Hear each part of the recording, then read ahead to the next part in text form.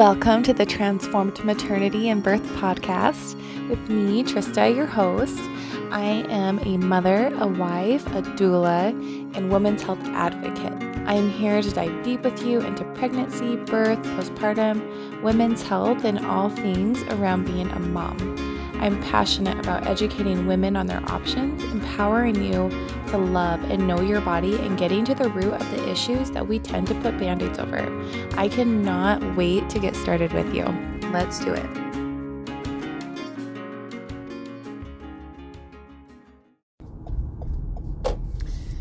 Hey, again, driving because just dropped off the kids on my way to teach my mentorship doula program. And I had a thought this morning. I saw a reel, I'll have to tag her in the show notes. But she's a toddler specialist, emotional intelligence, Anyway, and what she said was helpful. I think I've heard it before and I do try it, but for some reason it hit different this morning. So she says, about whining, about our children whining, right? It's so hard to hear them whine. And it's just, it's like the nails on the chalkboard kind of whining constantly, right? And so she said, whining is your child asking to be heard. And so when they're whining at you, saying instead of, gosh, please stop whining, instead of saying something like that, acknowledge them first, right? I hear that you want blah, blah, blah, or I hear that you wanted to do blah, blah, blah. I hear this. I hear that this is what you're wanting, or I hear this is what you're saying. Kind of hearing their need, and she said, looking at whining as an invitation. So I thought that was an invitation to interact versus to ignore them. And so it's kind of interesting because when she was saying that, and then the second part, So the second part after you acknowledge their whining and why they're whining is to say, I am wanting to help you, or I will help you. I'm happy to help you. If you could ask me, or when you can ask me in a talking voice like this, and I thought that was really helpful.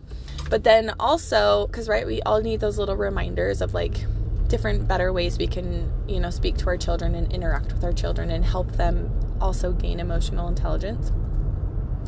But what I've learned that it didn't really hit me till this morning after I heard that was wow, and this is a thought that is processing as I'm talking to you. So bear with me here.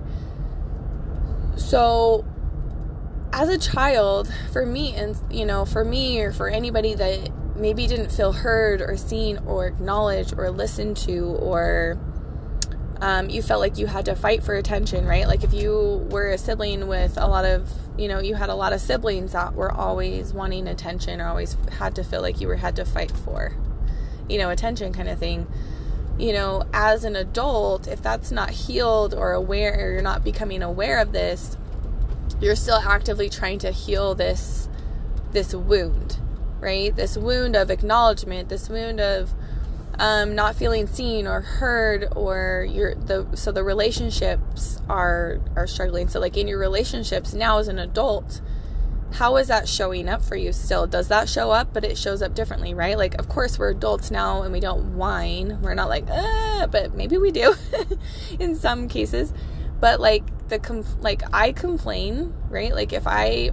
So for instance, I know I've evolved a ton since I become first married. But, if early on in our marriage, or even just our relationship, the complaining or the whining or the way that you get your needs met or asking for help it shows up as a child. So there's different archetypes, right? So as a woman, we have the princess archetype, which is, there's a shadow and a light side of these archetypes. So the shadow side of the princess is the whining and the complaining and the manipulating and things like that. I really want this. And then the light side is the fun, the playful, the flirtatious kind of thing, right? It's just it's lighter. But the shadow side is the whining, and what hit me this morning is that from unhealed like childhood, I don't want to say like the word trauma, but like the unhealed child inside of us that is begging to be heard.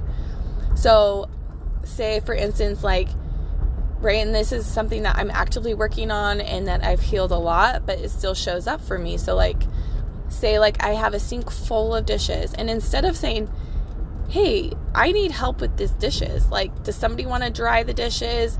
Can someone do this for me? And delegate tasks out. Instead of doing it that way, first, what has shown up for me is to complain, is to cry, is to say like, I am so overwhelmed right now and I can't do anymore. Like, I hit my limit. This is yesterday, because we've had a dishwasher in our old house for like our whole, I've had a dishwasher for a long time. This is the first time in a very long time, like 10 years, that I have not had a dishwasher. And I didn't and I'm just, it's showing up as like me being like so frustrated that I have been, it takes me like an hour and a half because I wait so long to do the dishes. And so it takes me an hour and a half to get the dishes done because there's so many, and I want to obviously clean them well. And I have a baby that's trying to climb on me and wants to be held. So there's lots of breaks. And it's just like, I'm wasting so much time washing these dishes. So instead of me saying like, hey, I need some help here, can you dry the dishes? Finally, I asked my 9-year-old to help me dry dishes. Like, so silly of me. Like, why didn't I do that before? And instead, like, it's like, like, you wait till it gets to your boiling point where you're like, you've had it and you're just done, right? And so like, instead, like, I lost it last night and I didn't mean to, but like, I sat down and I realized I had one more pan to wash that I forgot about. It was on the stove, because I didn't have room in the sink. So it was on the pan, or on the stove. And I sat down finally. I was so relieved to sit down, and I'm nursing my 2-year-old, right? And I was like, oh my God, I still have another dish, and I lost it. I just started bawling.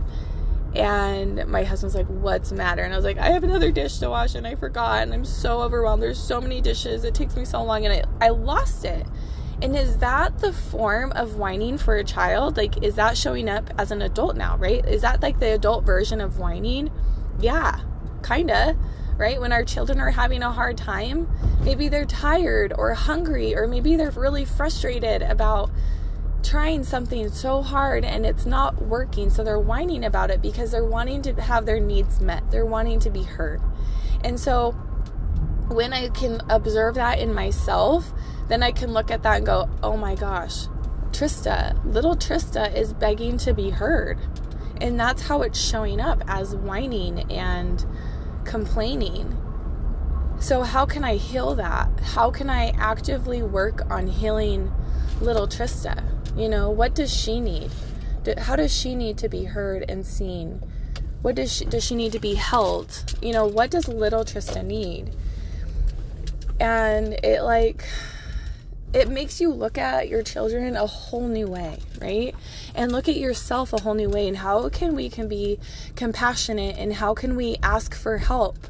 Because our needs matter, right? And if our needs aren't being met, whether that's from someone else or from ourselves, it's going to show up and manifest in different ways. And it's going to get you to a boiling point where you just lose it because you're done. You can't anymore. You just can't. And it's burnout. Okay, my thoughts are done. Thank you for letting me process that with you real time. I am at the mentorship now. I am going to get out. So thank you for listening. I would love to hear your thoughts on this. It really has been interesting to observe this today in myself. So email me, tmabirth@gmail.com, and talk to me about it. Okay, talk to you later. Bye-bye.